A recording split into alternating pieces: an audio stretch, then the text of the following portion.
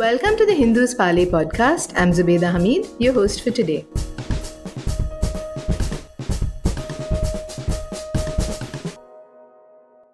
Last month, West Bengal Chief Minister Mamata Banerjee asked the State Health Department to consider starting a shorter 3-year diploma course for medical practitioners who would then run primary health centers.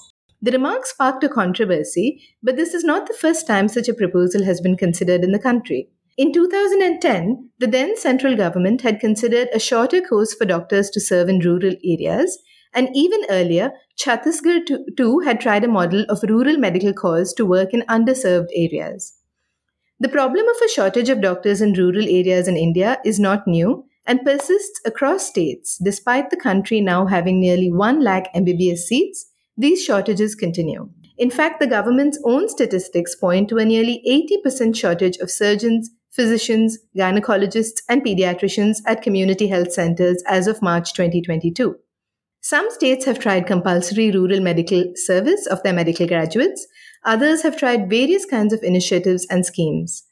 Another problem lies in the fact that medical colleges in the country are unevenly distributed, with some states possessing a large number and other states possessing very few.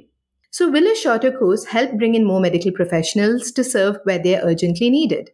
Can our MBBS syllabus be shortened or pruned to make it serve the needs of rural physicians? Or will such a move erode the structure of medical education and lead to an even bigger problem of quackery than we have now? We debate these questions with Dr. Sudha Seshayyan, former Vice Chancellor of the Tamil Nadu Dr. MGR Medical University, and Dr. Soham Bhaduri, Health Policy and Leadership Specialist and Editor-in-Chief of the Indian Practitioner. Welcome to the Hindus Parley podcast, Dr. Sudha Seshayyan and Dr. Soham Bhaduri. Thank you, Zubeda. Pleasure to be here. Thank you, Zubeda. Doctors, the West Bengal Chief Minister Mamata Banerjee's recent proposal to start 3-year diploma courses for doctors who will then serve in primary health centers has sparked off a controversy. Tell us what you think about this proposal. Dr. Sudha? Yes, Zubeda, I too read about it in the media. I think it's not a good idea to go in for this kind of a 3-year diploma course at this point of time in the history of the country. There are many reasons to this. Reason 1, the 3-year diploma course may not train whomsoever is the trainee adequately to deal with conditions in the rural areas. We tend to think that since there are not many doctors in the rural areas, we could probably, send in people who may spend less years in training. But the hardcore truth is that when they encounter situations which may require some kind of concentrated attention, these 3-year whomsoever it is, will not be able to handle situations. Let's understand the rural setting will not have adequate facilities. Are we trying to say that is why we are trying to send in people with 3 years of training? They'll not have adequate facilities. Infrastructure will be low. There may not be even transport facilities. And then these people are left with a situation where they'll have to really deal with an emergency or a critical care situation. Will they be able to do that? I don't think so. So that is one reason, one of the major reasons that we cannot at this point of time think of a 3-year diploma. And I do understand these kids will come from the school. Straight from the school, they'll get to know certain things and they may not be able to handle. And in future times, what is the status of these so-called, what doctors are they? Condensed doctors or condensed medical professional or healthcare? On the contrary, we do have some of these paramedical staff, like physicians, assistant, and so on. Maybe they can be trained a little better to deal with the emergency situation, something like a first aid, and then transport the patient or kind of, take appropriate medical relief, maybe move in some doctors there. That would be a better idea than to go for this 3-year diploma. Dr. Soham, would you like to respond to that? So as we all know, like there exists a general aversion among professional doctors to practice in rural areas. It's not a new fact. We have known this for a long time, and it applies across the states. Of course, the experts from across the fields, they resort to information like the number of doctors we're producing. For example, I was reading one of the doctors who said that West Bengal produces about 5,000 doctors annually. So there should not be really a scarcity of doctors. But we need to treat the situation a bit holistically, and we need to understand that it's not just about how many doctors we produce, but how we get them there, basically. So that entails costs. It entails costs to recruit doctors, to retain them, as well as to take into consideration the turnover. So it's a fiscal thing, it's an economics thing when it comes to the ground. So coming to the West Bengal situation in particular, of course, we can say that it's much better than many of the neighboring states of West Bengal. But having said that, the human resource situation, if you look at it, you'll find that the number of doctors per capita per 10,000 population, it's clearly below, not just below the World Health Organization recommended numbers, but also below the national average. So yes, there indeed makes a sense in some way to drive a cadre of doctors that is capable, if not of handling critical situation and emergency situations, but rather providing the first level primary care to the rural countryside. But also, having said that, the proposal, the exact proposal, the way it is worded by the Chief Minister, that is to train doctors for PHCs, primary health centers, I believe that is a bit askew, because if you see from the rural health statistics of 2022, West Bengal, at least on paper, has a surplus of doctors when you compare it with the requirements. And also, as we understand, it's imperative for primary health centers, which is the most essential rung, so to speak, of the healthcare infrastructure in this country. It should possess an actual doctor who's fully trained, so that they're able to attend to a host of conditions, as well as to supervise the entire cadre of ground level functionaries. So, as I said, it's when it comes to the primary health centers, the proposal is a bit askew. But as Dr. Sudha said, we can indeed look at a level of mid-level healthcare providers who function in sub-centers, which is a rung below the PHCs. And it has been in recent times promoted by the center as well. You know, the recent National Medical Commission Act, it makes a provision for community health officers. So mid-level healthcare providers is something that we should be looking at. But in terms of PHCs, it's bound to be a bit controversial. The idea to have a shorter course for doctors to serve in rural areas in order to meet the shortage of doctors in India is not new. In 2010 as well, the central government had proposed a similar course. However, there have been calls calling it a discriminatory move, because we are then providing lesser qualified practitioners for rural populations and more qualified practitioners in urban settings. Dr. Sudha, what are your views on this? I would add something more here. I do agree with Dr. Soham when he said, like, yes, mid-level or the second level, the level beneath the primary health center. Probably there we could think of some kind of a mid-level healthcare professional, a community health officer, or someone like a physician assistant or an allied health professional who can deal with the immediate situation, but then also try and transport, or either transport the patient or transport the appropriate medical facility. Now, the fiscal point which was being raised, like, yes, it does cost, it is a little expensive to get the full-fledged doctor to the rural area, but then that should not prevent the governance from going into a kind of a situation like that. No, governance requires that whatever is needed for the citizen of the country will have to be provided. And basic amenities, healthcare is basic amenity that needs to be provided, and fiscal reasons cannot be deterrents from getting the rural public into proper healthcare system. Now, coming back to the point that you were trying to raise, that is, it is a kind of a discriminatory thing for the rural population to have a less qualified person. Yes, it becomes discriminatory on one side.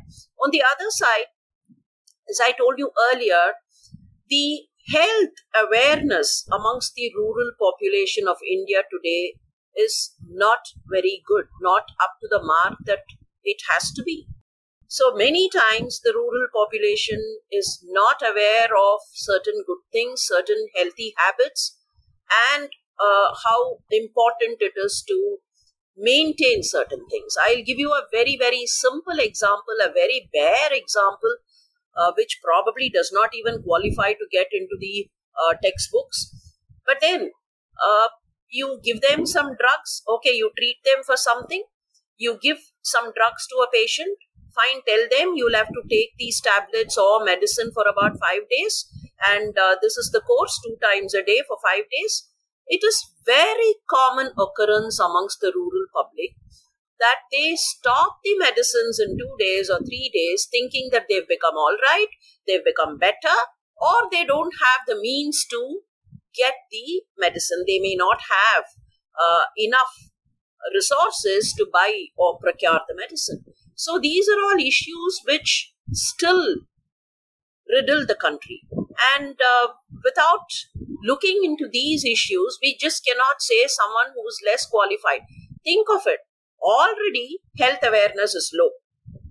And the rural public does not know how to carry themselves in such a situation. They will not even know how to protect themselves. So in such situations, you put in somebody who is a little less qualified just because we want to think that everyone is given appropriate medical attention. I think it's not a fair deal at all.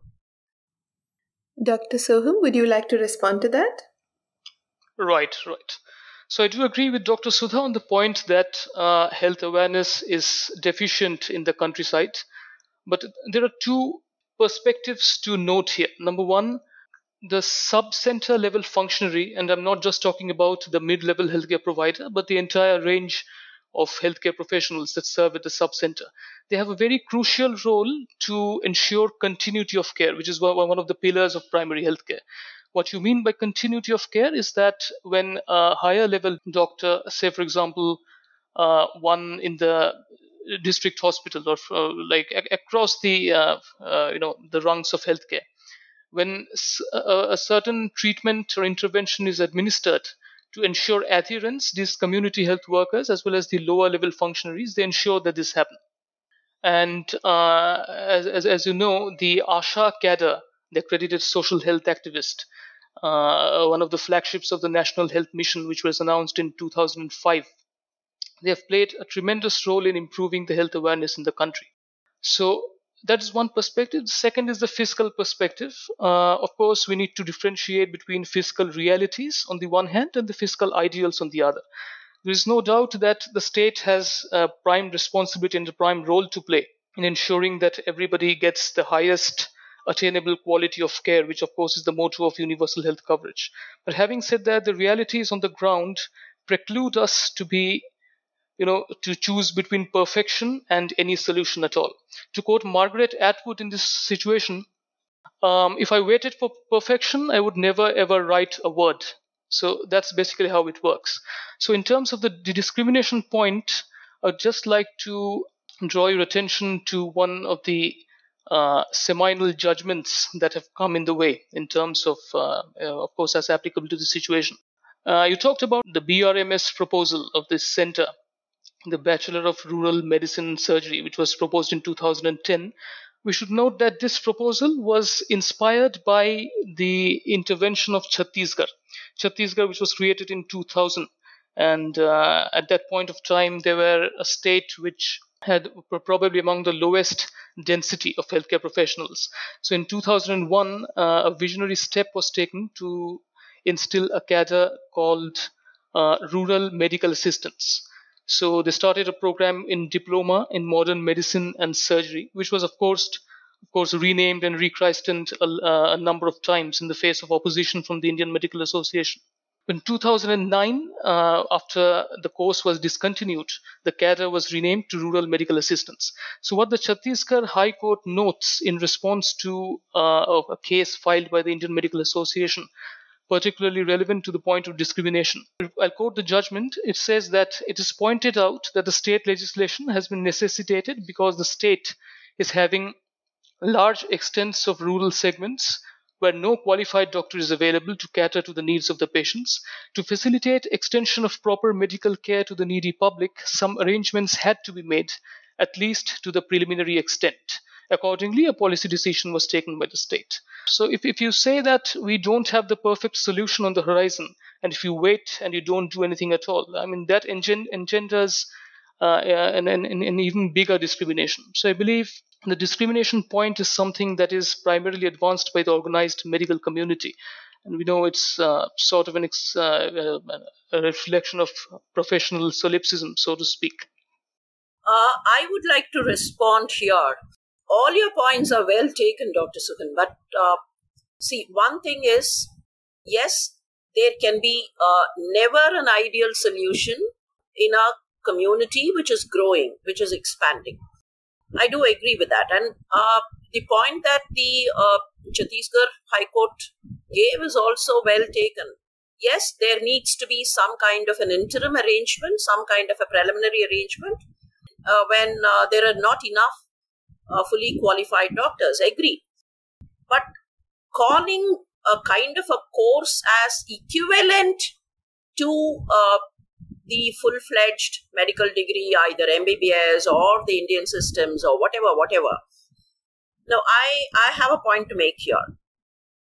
Think of these people in the future. On one side, the patients, one side, the population. Now, for the present, for the next few minutes, forget the population, forget the care receiver, but think of the caregiver. Now, what's going to be the future of these so-called whatever rural medical practitioners or whatever we call them?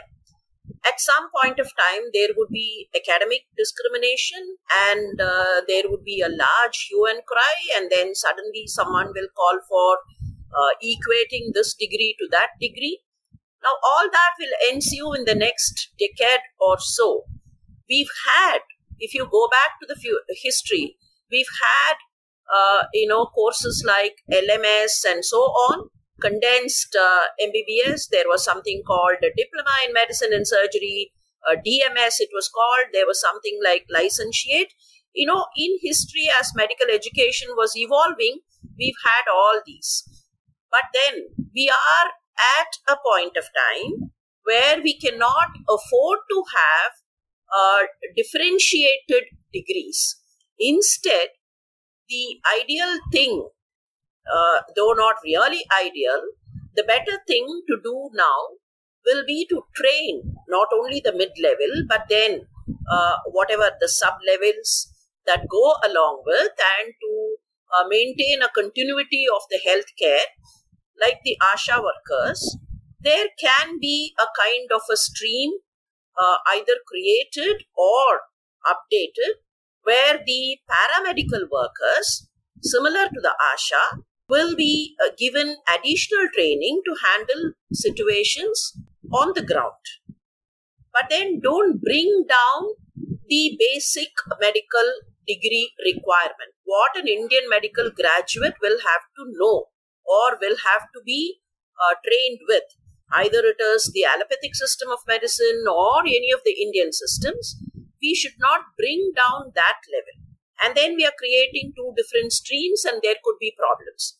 I have no objection if we are trying to update some of these allied health science graduates or any of these ASHA or mid-level or sub-level community health officers, call by different names. There are different streams in different states of the country. Call them by different names or unify everything, but then train them and maintain the continuity of the healthcare provision.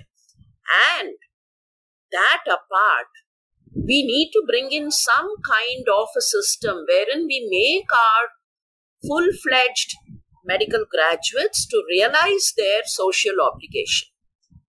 just because they don't want to go to the rural area now. I mean, these numbers, I think there are areas where we do have adequate medical graduates, but then still we find the rural areas suffer from deficiency. Primarily because many of them don't want to go, they want to pursue their postgraduate system or whatever. We'll have to take some steps to motivate these people to get to the rural areas, number one. Number two, we probably will have to reinvent the family physician concept. We've lost the family doctor concept in most of the so-called advanced areas. Those days, the family doctor knew everything about the particular household, at least with regard to healthcare, and then was able to take decision or guide the family towards proper decisions. Today, there is no family doctor at all, and many times the individuals are not aware as to what they should do, what they should not do, whom should they consult, and many things related. So somewhere down the line, it is necessary for the people at the governance level, people at the higher echelons of the medical system, to kind of make people get into the family doctor concept or family medicine concept. Dr. Soham, that was going to be my next question in any case. What Dr. Sudha pointed out, which we produce at this point, we have about 1 lakh medical seats across the country as per the latest statistics. So we are producing between 90,000 and over 1 lakh medical graduates every year, but the problem seems to remain that most of them do not want to serve in rural areas. So would you, as Dr. Sudha just pointed out, there has to be some system to motivate them to serve, or something has to be done in this regard. So Dr. Soham, would you like to respond to that, and for both of you to respond to whether compulsory rural postings are helping in this direction? And Dr. Soham, would you also like to respond to Dr. Sudha's other points? Right. So do I go first in this case? Yeah. Great. So as Dr. Sudha said, her points are very well taken. She has given a very practical outlook to the situation. But having said that, as I mentioned in my first response, in response to the first question that you posited, we are not looking at a cadre of doctors to replace MBBS doctors in the primary health centers. We are primarily talking about a cadre of mid-level practitioners at the sub-center level. As I mentioned, the proposal to have an alternative cadre of doctors, it's impractical, it's unnecessary at this point in time in the country's trajectory.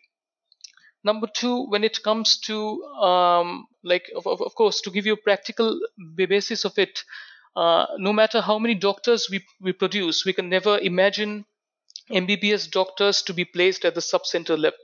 So that is something that's going to require us the luxury of Western European nations, and not even that's going to fall short of it. And if you see, a primary health center, at least on paper, caters to 20,000 to 30,000 population. The realities of West Bengal are much poorer, so to speak. Each PHC could easily cater to a population of to 1 lakh. Okay, so to have a doctor at the sub-center level who, if not perfectly trained, is workably trained to address the concerns is, I believe, a very important thing. Coming to attracting doctors to rural areas, we have tried a lot of means over the years.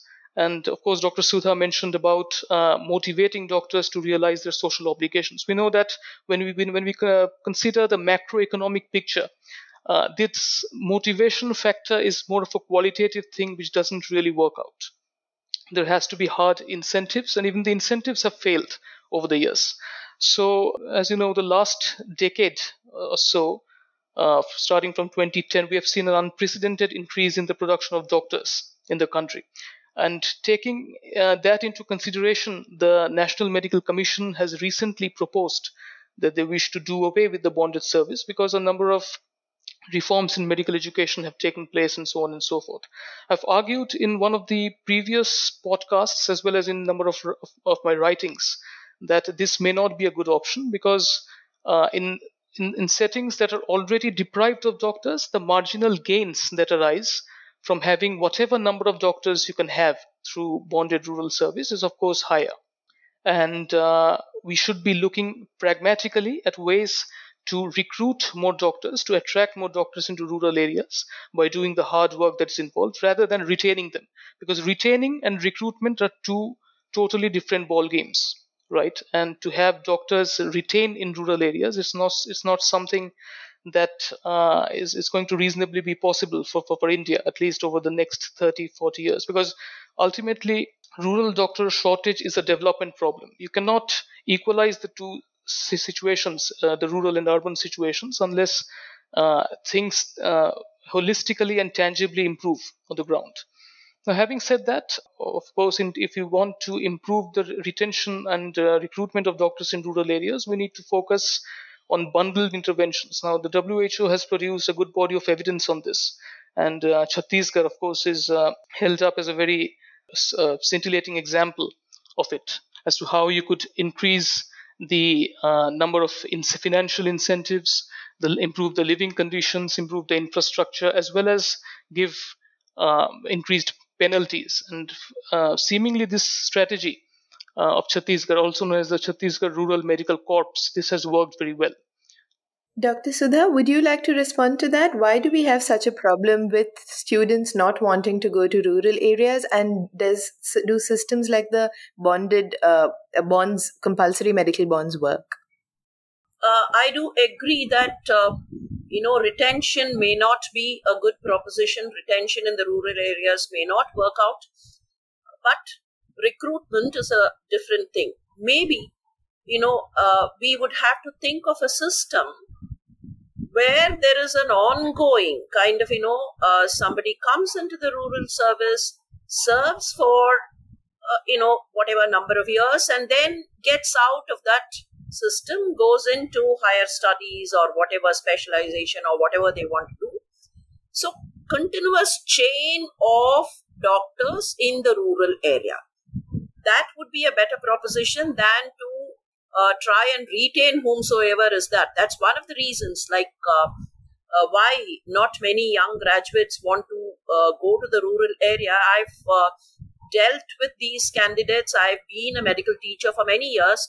So I've noticed they would not want to go to the rural area, rural service at all. They would not want to sign for that for the simple reason they are a little scared that they would get stuck there for ages. So we'll have to create a system where there is a continuous chain. Yeah, somebody comes in. It is a kind of, the movement system. You come into the rural area, maybe serve for 2 years or 3 years and then get out of it. That should be a better proposition than we'll have to devise ways. Yes, it has not worked out. We've tried motivating. Several systems of motivation have been tried, but it has not worked out. But then that is not the reason. We just cannot say, okay, we failed and then we leave it. When I think of it, I also think of it the other way. You don't create an alternate cadre of doctors just because the regular doctors don't want to go to the rural area. What would happen? You create an alternate cadre now.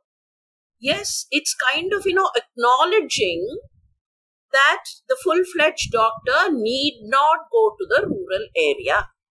Are we kind of giving them an information that we will not mind if you stick to metros and cosmocities? That would increase the problem. That would create a larger divide, right? Kind of complacency will set in. The full-fledged doctor, if I am a full-fledged doctor and then you tell me I don't have to go, I'm creating an alternate cadre for you to relax in the comforts of your luxury. And I'm taken. That is all. That's the end of it. So we should not create an alternate cadre of doctors. As Dr. Soham said, creating an alternate cadre of doctors is not a good proposition. But updating and, enhancing the skills of the sub-center level workers, ASHA level workers, mid-level workers will be a good idea. Not primary health centers to be manned by these alternate cadres. We have to devise ways. Probably we can learn from Chhattisgarh or from some other models also, wherein we'll have to make people serve in the rural area. Rural area and urban area divide can be there in other socio-political spheres of activity. It cannot be there in the healthcare system. If we are trying to say our rural population will not get sufficient healthcare primarily because they are in the rural area, we are defeating the goals of democracy. So I don't think so that should be taken that way. We probably will have to sit down and devise some ways. Yes, collective intelligence, all minds come together, think of some solution and bring in that solution. Zubeda, just to add very, very briefly within a minute to what Dr. Sudha said, I totally take the points that Dr. Sudha has alluded to, of course. There are two things here. Number one, the evidence that concerns, the employment of mid-level practitioners. If you look at the short-term courses across the countries, you take the developed countries, developing countries, the evidence is in favor that these, if you'd like to call them mid-level practitioners, they provide care of a quality that is largely equivalent to doctors. So the accusation that rural and urban areas are being held up to two different standards of care, at least at the sub-center level, that would not really apply in that situation. And number two, legislatively speaking, you of course know about the Assam Act and how it was struck down by the High Court and maintained by the Supreme Court. So, legislatively speaking, creating an alternative cadre of doctors at the state level is something that is not really allowed by our law, because there's already a parliamentary legislation on that, and of course multiple acts have been challenged on that basis. So primarily what the debate should be focused on is basically on the mid-level practitioners at the sub-center level, which I believe is a very important requirement today. So just to be clear, Dr. Soham, you are for a mid-level shorter course doctor being allowed to practice at health sub-centers? Absolutely. We can't call them doctors. As Dr. Sudha said, physician assistants can be a generic term to be applied to that cadre. They would work under the broader supervision of medical doctors working at primary healthcare center level. Right. Going back a little bit to what both of you all had pointed out earlier, both Dr. Sudha, you and Dr. Soham had also said, we used to have systems such as these, the LMP system, for instance, where we had shorter courses for practitioners in rural areas. There have been some who have said that the syllabus right now for MBBS may have several aspects that are not necessary for doctors practicing at rural health centers, and so these shorter courses are possible. What are your views on this, Dr. Sudha? Technically speaking, or looking at the situation in closed view, probably yes, these shorter courses might help, and technically you're right that all that goes into the MBBS curriculum or syllabus would not be required for these rural practitioners. But looking back at history and the kind of difficulties that we have had, the kind of unrest that we have had amongst the medical fraternity, the kind of disparities that have gone in, and given the consumerism that goes into healthcare now, I think these short-term courses to create an alternate cadre of doctors should not be thought of. We should learn from our history. We've had enough and more. So alternate cadre of doctors should not be our aim.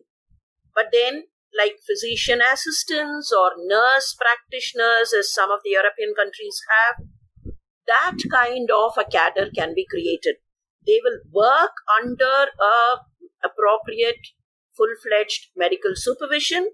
They will report probably, once in a week or once in 15 days to a full-fledged doctor, and there would be someone who will supervise and take things on ground. And with consumerism coming into the health sector, I think we'll have to probably think of the protection to these practitioners, protection to these alternate doctors. Don't call them doctors, call them by a different name, and let people understand that they would have to take medical supervision on and off. Dr. Soham, do you think there are aspects to the MBBS syllabus that are not strictly necessary for people who would want to practice in rural areas? Right. So basically, to sum this up, we can delineate two broad goals of medical education. One of it is, of course, in the service of the country, keeping in mind the national health requirements. So when the country is producing doctors, of course, that is directed to addressing the needs of the country. So that is one perspective. The other perspective is the academic perspective. From the country needs perspective, of course, there are a number of redundant elements in the current MBBS curriculum which can safely be dispensed with. But having said that, the second goal, which is the academic goal, is also important.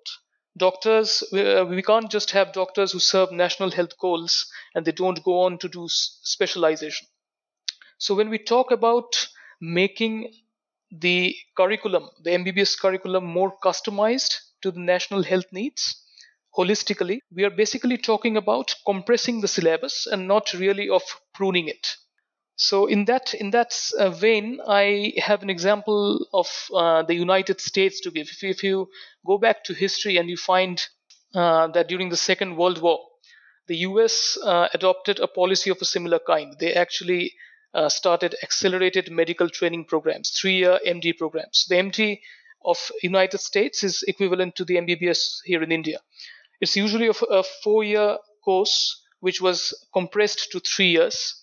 Of course, it continued after the World War, which is after the 1940s, through the Vietnam War years, until the 1970s, because the economic situation was starting to, collapse during that time, relatively speaking, in the United States. By the end of the 1970s, this program had to be done away with. The reason was not because the accelerated training graduates were delivering any poor quality of care. The reason was that students themselves were frustrated because the volume of syllabus that we happened to compress within the 3 years, it forced many students to default, some to extend their courses by another year or two. It wasn't really a satisfactory experience. So, and also, if you scrutinize this further, you'll understand that in the United States, one of the preconditions of taking a medical degree is that you do a pre-med. It's basically a sort of, a BSc, BA in basic sciences. That is something that is not permitted in the Indian scenario. You take it directly after higher secondary. So I believe, practically speaking, pruning the syllabus to a large extent is not a good idea in the current scenario. Having said that, as Dr. Sudha mentioned about nurse practitioners and physician assistants, these are widespread in the United States, especially after 1980s, when they have been given a good amount of autonomy to practice medicine.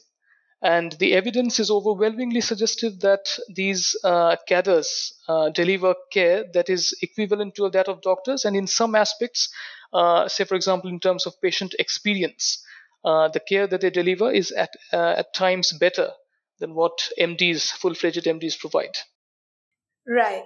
Tackling this from another point of view, one of the issues we have in India is the wide disparity in terms of the spread of our medical colleges as well.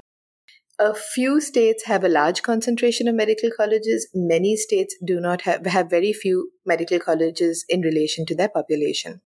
Is this something that needs to be tackled in order to address the shortage? Dr. Sudha? In a way, yes. The density of medical colleges in certain areas is too high, while in certain other areas it's low. But beyond all this, apart from increasing the number of medical seats, but then if you see the total number of seats, we are turning around about a lakh medical students, medical graduates every year. And indirectly, we are trying to say, you stick to your own area or you remain in your area, specialize and go up and all that. So we kind of creating a social disparity, and maybe we are not putting in the right kind of medical ethics that needs to go into the minds of a medical graduate. I do agree, we have numbers, we have this, we have that, we have the curriculum, all that. But then somewhere down the line, we're not trying to put in the correct kind of ethical knowledge that has to get into the medical practitioner's mind. Maybe I'm trying to sound a little too philosophical, maybe I'm not sounding very pragmatic, but then that is a hardcore truth that is hitting us. We've had situations in the past where the medical graduates compared themselves to the engineering graduates and said if they are earning at the end of 4 years, they get a job prospect at the end of 4 years, I need to get a job prospect the same way. So that's a kind of a confused idea. Like, you cannot sacrifice your training for the sake of a job prospect. So all these are a little too complicated issues which do have psychological and socio-psychological effects and impacts. So probably all this will have to be thought of. The number of medical colleges, maybe, the number-wise, we may have adequate numbers, but then the density-wise, yes, we'll have to do something to redistribute them or maybe increase the number in areas where there is a low density. Dr. Soham? Yeah. So, yes, as you said, the distribution of medical colleges across the country is a concern. Medical college distributions, it actually follows, the general inequity patterns in this country. You see that most of these medical colleges are concentrated in the southern states and some further, forward states like Maharashtra and Gujarat. What exacerbates these patterns is further that, at the level of the state, about 85% of the seats are reserved for candidates from within those states. So that basically initiates a sort of a vicious cycle, such that you don't just have a larger number of seats in those states, but also the seats are reserved for those from within those states. So yes, it's a very important policy question for us to address, and I don't think that purely private investments will be able to deal with it. Either it's going to be the government investments, as we see over the last decade, government medical colleges have shown a remarkable increase in numbers. So public-private partnerships to a certain extent and government investments will be required to redistribute the medical colleges. We have good examples from other countries. For example, talk about Myanmar. They have done a remarkable job to redistribute nursing colleges, to decentralize basically the nursing education from the city of Rangoon. And it has shown great improvement in not just in terms of redistributing medical colleges and having representation across the provinces, but also in terms of rural retention. Because as we know, much more than incentives, pecuniary or intangible incentives, recruiting doctors from rural areas and placing them there is one of the evidence-based solutions to improve rural retention. So that's something we should be looking at. Last question to both of you. Both of you all at some point have pointed out that India, apart from its MBBS graduates, about 1 lakh every year, also has thousands of Ayush doctors from the traditional medicine streams graduating every year. Is it possible now that the government is moving towards integrated medicine solutions, is it possible for this cadre to help make up the shortfall? In the past, state of Tamil Nadu had tried, not when it was state of Tamil Nadu, but then it was Madras Presidency, a kind of an integrated system was attempted, and that's how the current Kilpauk Medical College started as the College of Integrated Medicine, where some of the Indian systems, some part of Indian medicine and some part of allopathic medicine were integrated. If I remember right, the graduates of the integrated college studied materia medica of the whatever Indian system they studied and the pharmacopoeia of the allopathic system. But somewhere again, when it came to implementation, because of policy revivals and because of a lot of local opposition, it did not work out well.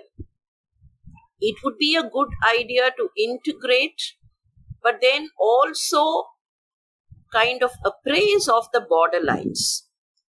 Today, several allopathic practitioners do prescribe some of the remedies which are there in the Ayurvedic and Siddha systems. When they prescribe some of these medicines, I would not want to give the brand names or the market names, but then when they prescribe some of the concoctions and formulations for strengthening the liver tissue and so on, they are kind of prescribing some of the proprietary medicines under the Ayurvedic or any other Indian system. But then there's also a kind of a hue and cry with any of the Indian medical practitioner, like Indian medicine. Someone who is a practitioner of any of the Indian system of medicine prescribes any of the so-called allopathic formulation. So I think the appraisal, the kind of appraisal of the borderline, or the kind of appraisal of the integrated benefit will have to be properly formalized, and then think in terms of imparting knowledge on integrated system. That has to be properly worked out. It cannot be just like that done because we want to integrate just like that. We cannot say, okay, come on, integrate this and that. It has to be properly evaluated. It has to be properly formulated, and the guidelines given appropriately. For the simple reason, again, patient benefit is the primary goal. We cannot have areas where the patient benefit or the patient health is at jeopardy. So integrating it just because we want to say we have integrated should not be there, but it has to be properly formalized and then given. Dr. Soham? Great. So taking it forward from where Dr. Sudha dropped it, yes, so alternative medical practitioners, practitioners of Indian systems, it has been quite a controversial issue in the Indian case. As Dr. Sudha rightly mentioned, both pre-independence, we had these licentiates of Indian medicine were provided integrated training in allopathy and alternative systems, as well as after independence, there were some schools in the immediate post-independence era that provided such integrative training. Of course, opposition, more of an active opposition from the allopathic community, and more of a passive-aggressive opposition from the Ayurvedic community too, ensured that they didn't see the light of the modern era. But having said that, India's approach towards integrating these two systems has been rather disjointed, so to speak, because if you look at countries like China or Japan, for instance, in 1883, when their health system was transitioning into a modern medicine, they made sure that all the traditional medical practitioners are trained, given temporary licenses, made to sit licensure exams, and finally integrated into the integrated medicine paradigm. So similarly for China, we all know about the barefoot doctors, though not really doctors in the modern sense. But nonetheless, initiatives were taken to integrate the training as well as the research of both these systems. Even now, if I'm not wrong, China does have a system of integrated training. Allopathic doctors train in modern in alternative systems. Alternative doctors also train in allopathic systems. So to achieve common ground, we need to basically streamline these two systems, as we know, to bring, practically speaking, alternative medicine in line with modern medicine, which is not always possible. We know that the research paradigms that we need to employ in all alternative systems aren't really in concordance with what modern medicine uses. For example, randomized controlled trials. The paradigm of healing in alternative systems it's a bit disparate with allopathic systems, which is why primarily integration has not been possible. But having said that, from a policy perspective, as you know, the mid-level practitioners, which are proposed by the NMC, the National Medical Commission, the community health officers, the operational guidelines allow an Ayurvedic practitioner to take up the role of a mid-level provider. So that is in a sense integrating and formalizing them into the current healthcare landscape.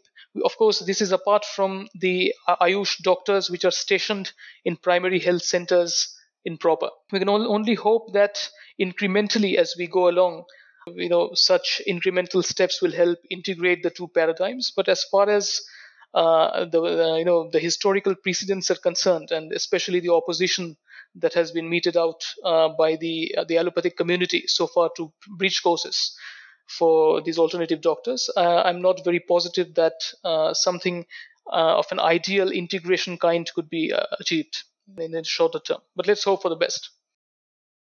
Thank you so much, both of you, for being with me today. Thank you for your participation. Thank you so much, Zubeda. It's a pleasure to be with you, Dr. Sudha. Thank you. Thank you very much, Zubeda. And it was lovely listening to you, Dr. Soham. Thank you very much. Thank you so much.